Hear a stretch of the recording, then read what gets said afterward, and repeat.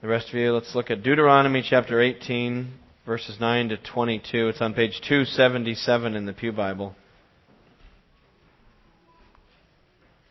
Here in this section of Deuteronomy, we're looking at the various leaders of Israel, the prophets, the judges, the priest, the king, and now the prophets that would help lead God's people Israel. Let me read Deuteronomy chapter 18, verses 9 to 22. When you enter the land the Lord your God is giving you, do not learn to imitate the detestable ways of the nations there.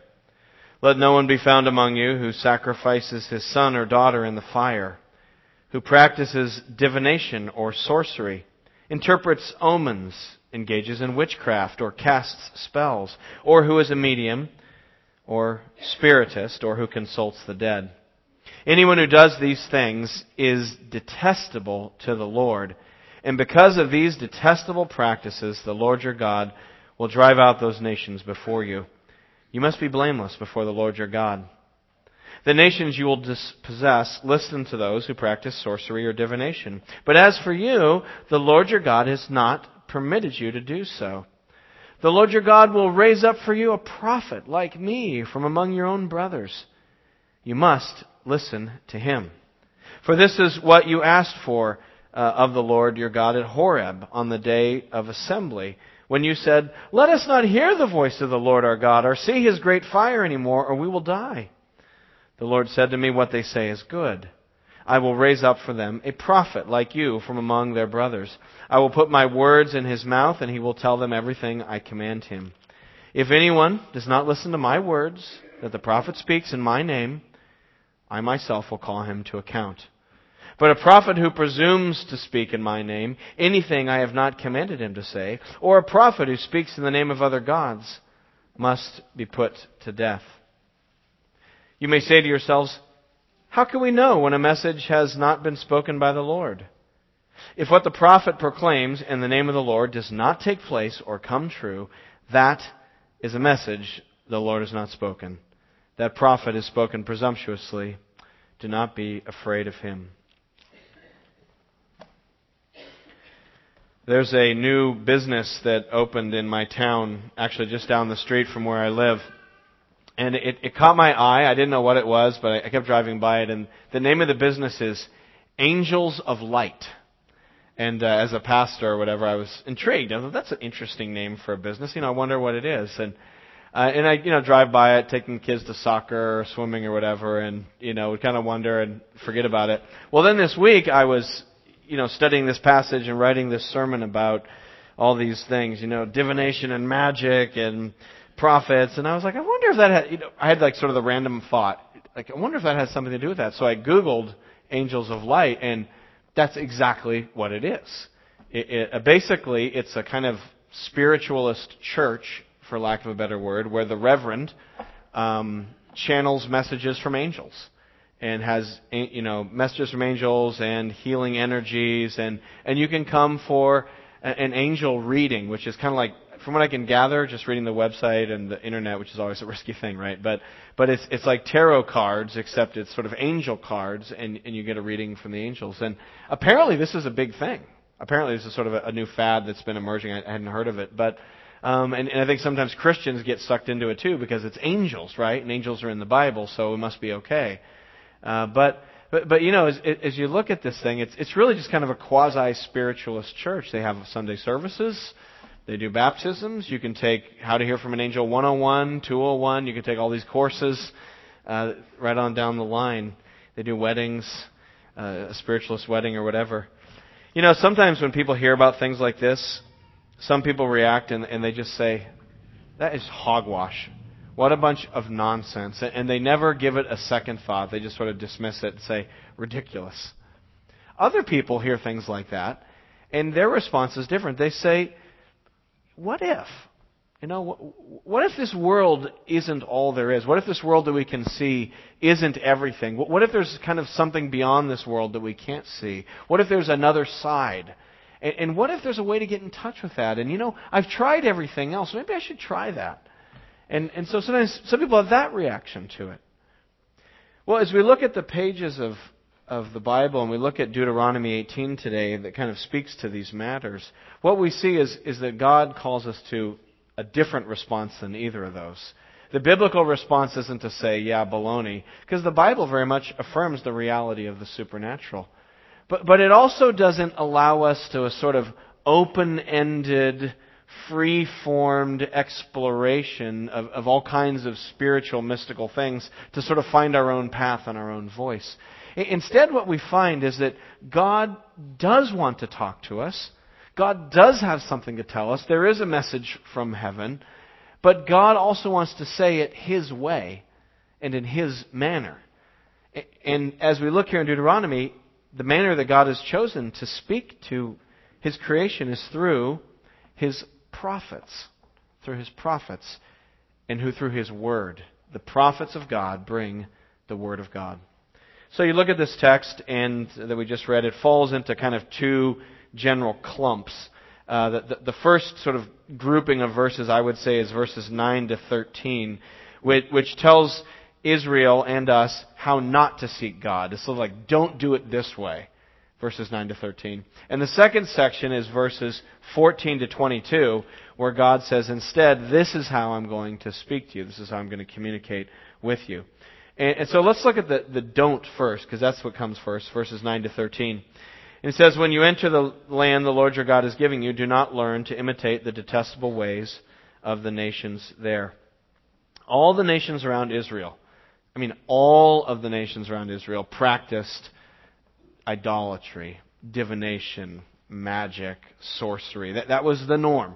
That's what everybody did. Even the Egyptians, the Mesopotamians, the Phoenicians, the Hittites, even the Canaanites, into whose land Israel was going, they practiced this stuff as well. So this is just what was done. This was de rigueur. This was how people sought divine knowledge from the other side, so to speak. And God says, you're not going to do it that way, Israel. Don't do that. All right. And then He gives them a list of things not to do in verses 10 and 11. It says, let no one be found among you who sacrifices his son or daughter in the fire. What's that all about? Well, these nations practiced idolatry. They believed in a pantheon of gods who were represented by little statues. And so they would, in trying to find out the future or in trying to kind of get some divine assistance for their life, they would offer sacrifices to these gods. And the ultimate sacrifice, like the super duper sacrifice when you were really serious about God's hearing from the gods helping you, was to sacrifice a child in these Canaanite religions. So Moses kind of picks that extreme example of idol practice. That's what the nations did in order to get in touch with the other side. They also did other things, though. Look back at verse 10. They practiced divination, sorcery. They interpreted omens. These three all kind of go together. It's sort of this practice of divination. What's divination? Divination is trying to get guidance or insight or direction from the supernatural realm by observing patterns in the natural world. Does that make sense? Maybe this is easier. It's like astrology. Astrology is divination. It's trying to determine supernatural guidance from your life by observing the patterns of heavenly bodies and how they move. And based upon the movements and patterns and relationships of heavenly bodies, were certain messages or signs about how to make decisions for your life.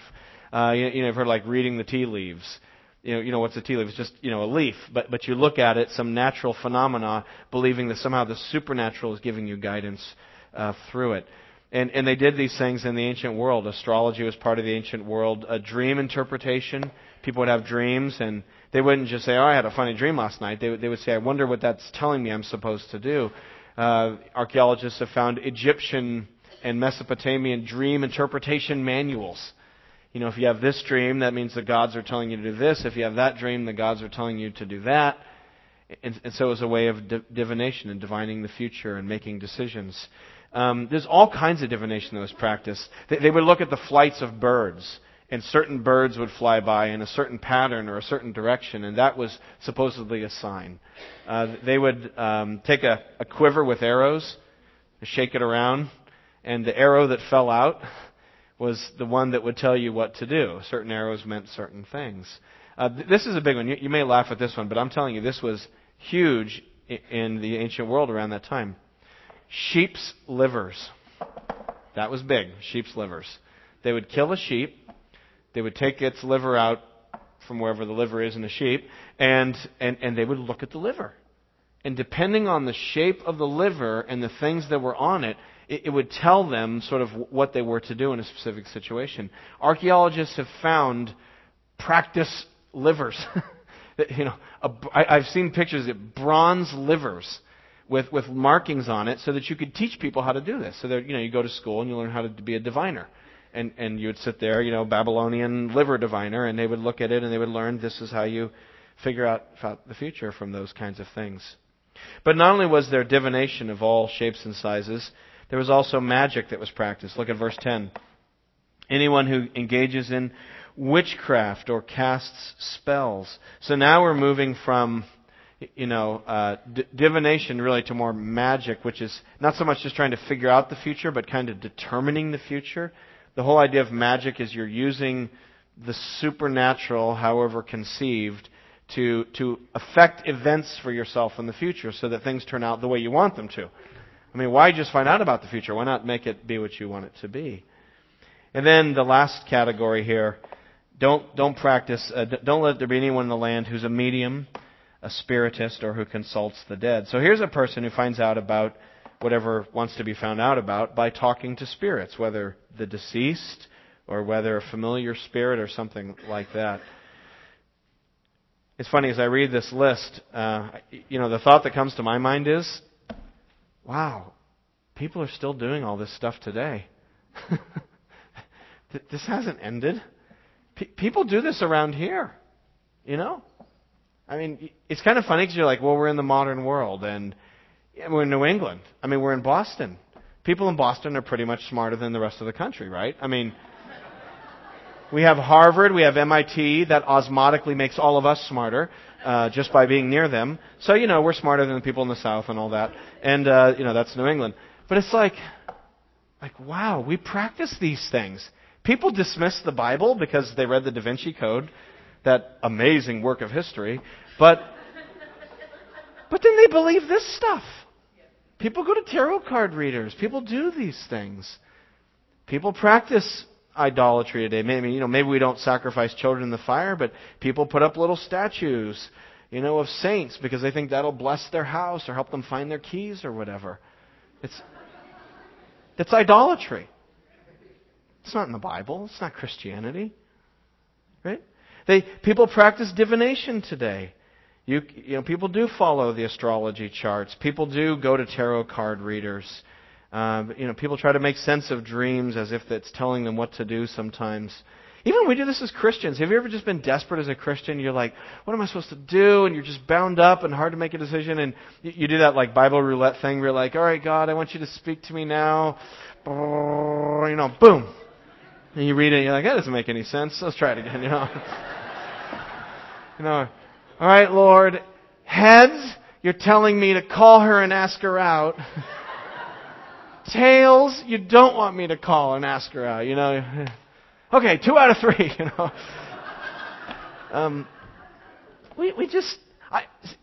divination, all these things, this is not new. This is very ancient.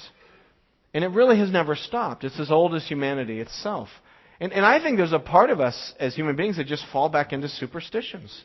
We practice divination. We practice, sorcery. People practice Wicca today. They practice witchcraft. If you don't believe there's people who are really into this, go to Salem on Halloween. And you will see it on open display. Or even, have you guys heard about this book called The Secret? Heard about this book? I'll tell you this. It's sold 21 million copies. It's been translated into 47 languages. And I'm going to tell you the secret. This is the secret. Step 1, tell the universe what you want. Step 2, believe in your heart that you will receive it. Step 3, you will receive it. How is that different from magic? That's sorcery. How is that not using the supernatural world and doing the right incantation to get what you want? I mean, it's the same thing. Maybe you don't shake a bone wand or something, but it's trying to use the supernatural structure of nature as you perceive it to work to your advantage to get what you want. It's the same kind of thing. And mediums and spiritists, seances are in. People do these things.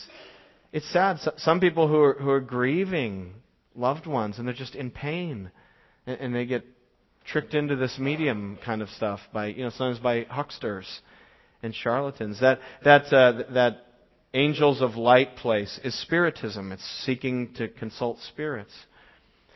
And so, lest any of us have any confusion about this, I love verse 12. God is blunt. I love when God is blunt. I really need Him to be blunt because I tend to justify things in my own mind. But He's really blunt.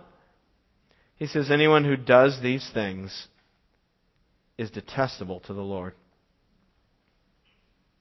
Anyone who does these things is detestable to the Lord. Very strong language. And because of these detestable practices, the Lord your God will drive out the nations before you. You must be blameless before the Lord your God. So we're not to seek God. We're not to seek truth or guidance or insight or healing or hope from all of these sort of mystical, shamanistic, spiritualistic kinds of practices. This isn't what God has called us to do. So how do we hear from God? Do we go to the other extreme then and say, well, I guess God doesn't really speak today, and we just kind of do what we do and use our common sense? And well, is there something in between where God speaks? Does God actually relate to us? Does God have something to tell us? And how would we know? And we see that God does have a word for us, but He wants to communicate it His way. Not our way, not our guess, but His way.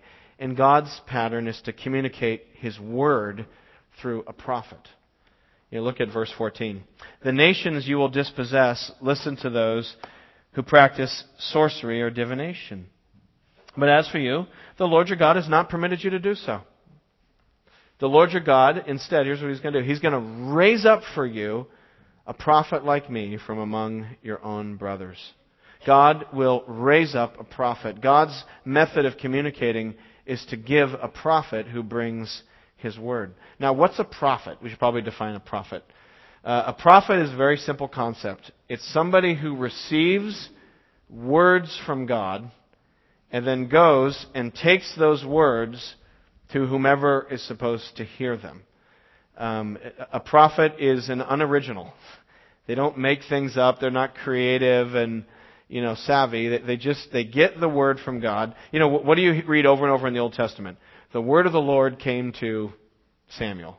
The word of the Lord came to Jeremiah. The word comes to them. They're sitting there and suddenly God talks to them. And God says, I want you to say this and I want you to say it to that person. And so they go and they go. Blah, blah, blah.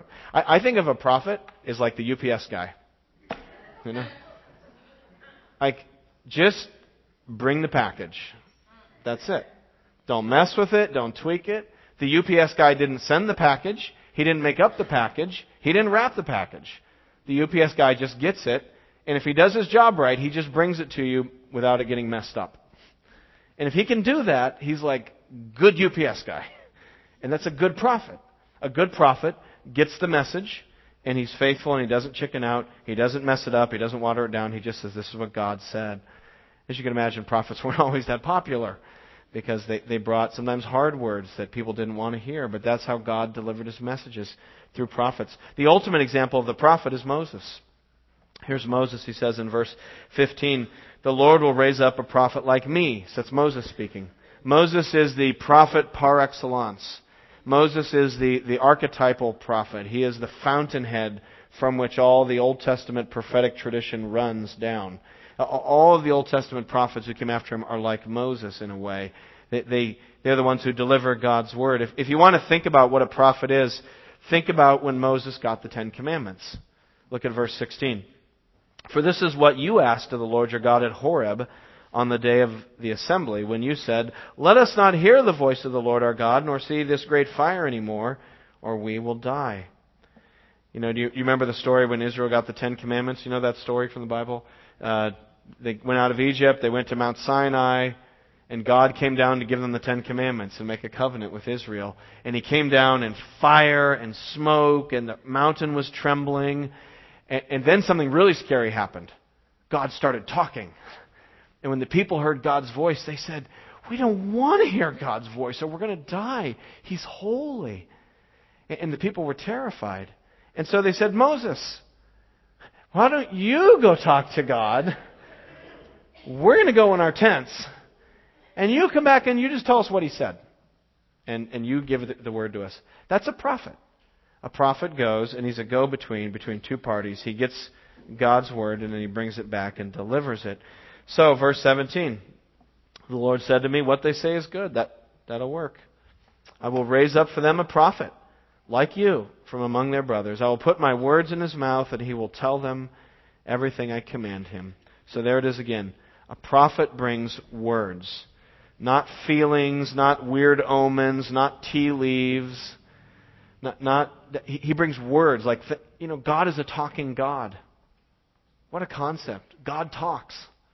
He speaks intelligibly and clearly. He speaks words. And so those words are given to the prophet, and the prophet, the FedEx guy, comes to your door and he gives you the word, says, "This is what God said." You may like it, you may not, but that's the word of the Lord. And if anyone, verse 19, just to show the authority of the prophet, "If anyone does not listen to my words that the prophet speaks in my name, I myself will call him to account." And so the prophet carried divine authority, not because he was anything special, but because he carried the very words of God. Now, that, of course, raises an interesting dilemma. How do you know if a prophet is from God or not? Because anybody can stand up and say they have a word from God. There were prophets of other nations. The other gods had prophets. When I was on that website looking at that business, they had this whole list of links, of different services they offer, from Reiki to, psychic healing or whatever, all these different things. And then one of them was a message from Master Jesus. And I was like, really? So I got to click on this. I clicked on that. And it was this long message from Master. I'm like, first of all, Master Jesus. I'm like, is that like Master Yoda? Like, what is that? It kind of had this sort of yogic kind of feel to it. But it was this long sort of message from Jesus about how much He loves everybody and He wants to heal everybody. And, but as I read it more, it's like it took some biblical images and language, but just sort of filled it with New Age theology and philosophy. So it sort of had like a Jesus outside, but a New Age inside. It was a different flavor when you bit into it. But it was hidden underneath Jesus' language. And I was like, wow, here's someone claiming to have a prophetic word from Jesus. And it doesn't square with what He's told us, with His word. And so that's what Moses says, verse 20. "A prophet who presumes to speak in my name anything I've not commanded him to say, or a prophet who speaks in the name of other gods," in Israel anyway, "must be put to death within the boundaries of Israel." That's what had to happen. You may say to yourselves, "How are we to know when a message has not been spoken by the Lord?" Someone could say they're speaking for the Lord, but how do you know? Verse 22. "If what a prophet proclaims in the name of the Lord does not take place or come true, that is a message the Lord has not spoken. The prophet has spoken presumptuously. Do not be afraid of him." And so bottom line, eventually a prophet tries to tell the future, and if it doesn't come true, you don't have to fear that prophet or tremble when they come in the room. So this is God's plan. God wants to speak to us, but He speaks His word that is then written down from the prophets speak it, then they write it down, and we have His word. We have the words of God. It's an amazing thing. And do you see how different that is from the whole mystical divination path? The real problem with all that stuff, divination, sorcery, and all that, is that it's fundamentally a rejection of the Word of God. That's the real problem with it. It's not even that it's satanic or occult. It's that it's at the deeper level, it rejects God's Word. That's what makes it bad. Is that it says, "No, God, you haven't spoken. No, we won't submit to what you say. Because I have a feeling, or I have a dream, or I have an impression, or I had a weird experience, and I interpret it this way," instead of submitting to the Word of God. Here's what's really interesting. Check this out. The rationalistic skeptic also is doing the same thing. They're rejecting the Word of God too, just on different grounds. Their grounds is they have sort of divinized their mind. That my reason is ultimate. That my reason is the last resort. That if it doesn't conform with my intellect, then therefore it can't be true, as if I know all. And so rather than looking to the tea leaves or the birds or the sheep's liver, you're looking to reason beyond what reason was meant to do. You know, I believe in being reasonable, but I don't believe in being rationalistic, which is a worldview that depends upon the mind alone for all truth and knowledge. You know, that's not right either. But it's the same. They're both rejecting the authority of God's Word and what He said. It's like this. Imagine there's a store or a business, whether it's a spiritualist business or tarot cards or a psychic fair, or what, you know, some place like that in your town.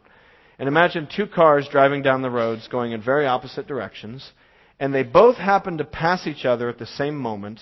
And as they pass each other, they're both directly in front of that store, and both drivers look over at the store at the same time. Driver in car number one sees the store and says, "Hogwash. That stuff is baloney. I don't believe in any of that stuff. I just rely on my own common sense. You know, all that stuff's out the window." Driver number two, going in the very opposite direction, says, "I wonder if there's something to that. You know, there is something else out there. Boy, I might want to inquire about that." And you look at those two drivers passing each other, and you say, boy, those people, they're going in opposite directions. They're responding very differently. And at one level it's true, but at another level it's the same. Because they're on the same road. And it's the road called, I don't accept the Word of God. Just in different ways. And so this is the issue. Is how do we respond when God speaks through His prophets and when it's written down and it's given to us? Do we accept it or not? I want to show you a text that really shook me when I was studying for this. Put a bookmark here in Deuteronomy. I'd like you to turn to 1 Samuel 15:22. It's on page 277 in the Pew Bible. 1 Samuel 15:22, page 277. This verse is amazing. So this is another prophet. It's a guy who lived about 400 years-ish after Moses. And he was a prophet, and he was in the time of King Saul, the first king of Israel. And God gave a very explicit mission to King Saul. He said, I want you to go wipe out the Amalekites, these people that God had determined it was time for Him to judge them. And He said, you go wipe out the Amalekites, don't let anything live, don't even take any sheep or goats home as plunder. It's all going to belong to God, so destroy it all and give it to Him. So King Saul went, but he didn't do what God said. Do you remember the story? He mostly killed them, but he kept for himself the best sheep and the best goats and all that stuff. So Samuel the prophet walks in, and King Saul's like, I did it! I did what the Lord said.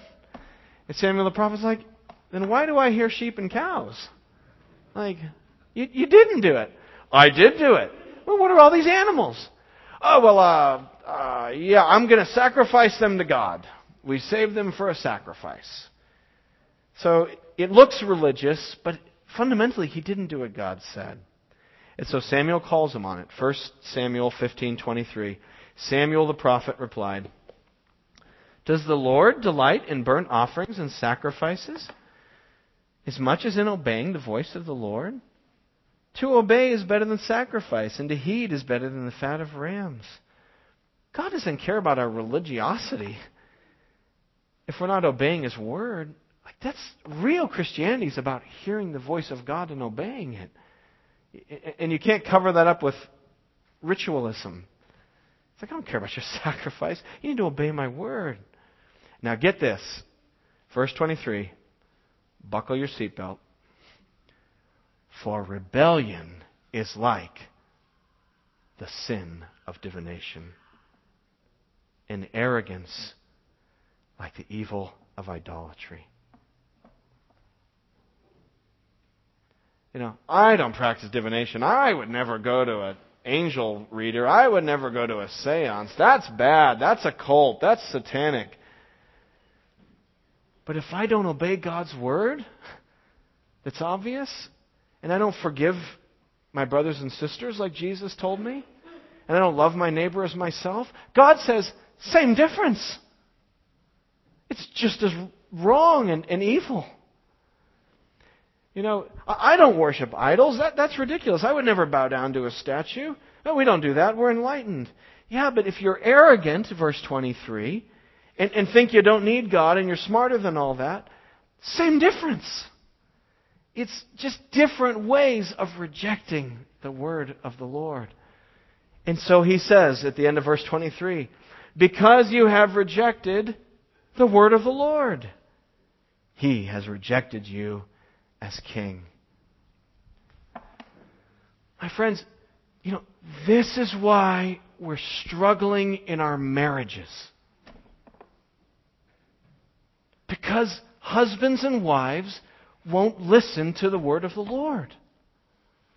It's like, man, if I would just learn to love my wife as Christ loved the church, how many problems would that diffuse in my house?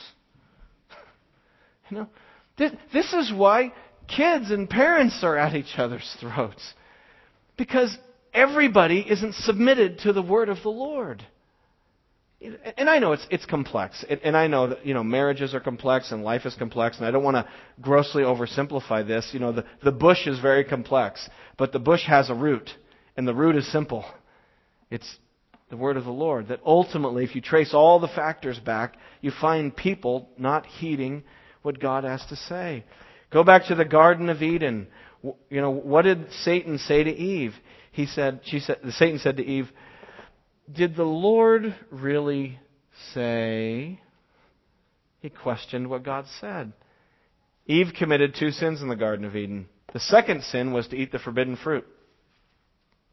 The first sin was to disbelieve the word of the Lord. It was a mental and a heart sin before she actually went and plucked and ate. And so that's the root of it. And so the history of humanity is one of brokenness and pain, greatness too, but brokenness and sin. And fundamentally at the core, it's because we haven't accepted His word, whether it's in our families or our singleness or our jobs. Why do churches blow up? Why do churches get in fights? Because the people in the church stop following the word. People get arrogant. Often it's the pastor. But people in power get full of themselves. Or people who don't have power wish they did, and they get full of themselves. Somebody gets full of themselves. Somebody gets arrogant. And we begin to disregard God's word and not be humble and not be loving and defer to each other. It's the same thing. That's why the world is filled with great evils today. Warfare, oppression, human trafficking, abortion, poverty. All these things that you trace them back, and it's coming out of this rejection of what the Lord would have us do. This is the human condition, spiritually speaking. And the amazing thing of the Bible is that God still wants to talk to us. Isn't that amazing? Despite how little we've listened, He still wants to talk to us. Despite how much I try to hear what I want to hear, He's still talking to us. God is a talking God, and in His mercy, He didn't say, well, you don't want to listen? Fine, I'm not going to talk. That's what I do. People don't want to listen to me. I'm like, fine, whatever, that's your problem. But God just keeps talking and talking and talking, hoping that we would listen, calling out to a people through His Word. Go back to Deuteronomy 18. What does Moses say? Verse 15. I love this. The Lord will raise up for you a prophet like me. Verse 19. Or 18, or 17 rather. No, 18. Yeah, I will raise up for them a prophet like you from among their brothers. So twice God says, I'm going to raise up another prophet. Even though He knew Israel was so rebellious and had ignored His word so much, God's like, I'm going to keep talking. Going to raise up another prophet. And so that's the history of Israel, is God raising up prophet after prophet. After Moses, there's Samuel, Isaiah, Jeremiah, Ezekiel, Daniel, Hosea, Joel, Amos, Obadiah, Jonah, Micah, Nahum, Habakkuk, Zephaniah, Haggai, Zechariah, and Malachi. All the prophets. And then there's all the prophets who didn't get a book named after them. There's Nathan and unknown anonymous prophets who come and speak the word of the Lord. And so God just keeps speaking and speaking, and Israel keeps ignoring and ignoring. And so God has been faithful to raise up these prophets. But ultimately, God raised up the ultimate prophet, who is the Lord Jesus himself. He is the prophet that was raised up by God. I mean, think about Jesus. He truly was a second Moses. Jesus truly was. He truly was close to God like Moses was. In fact, look at this.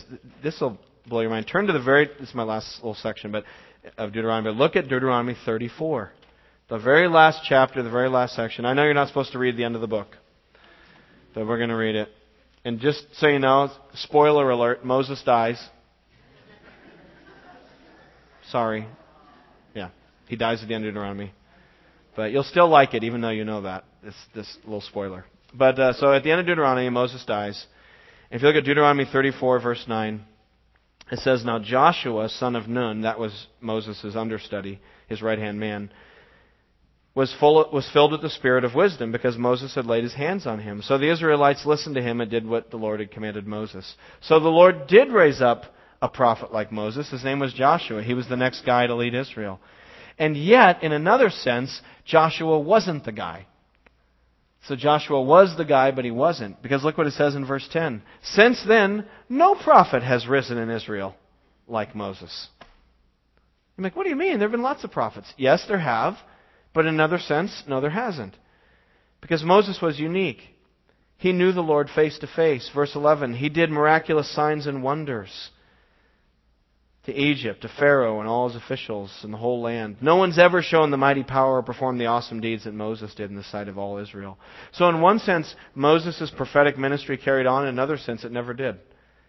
And there is this waiting for someone who would fulfill be the ultimate prophet. And that was Jesus.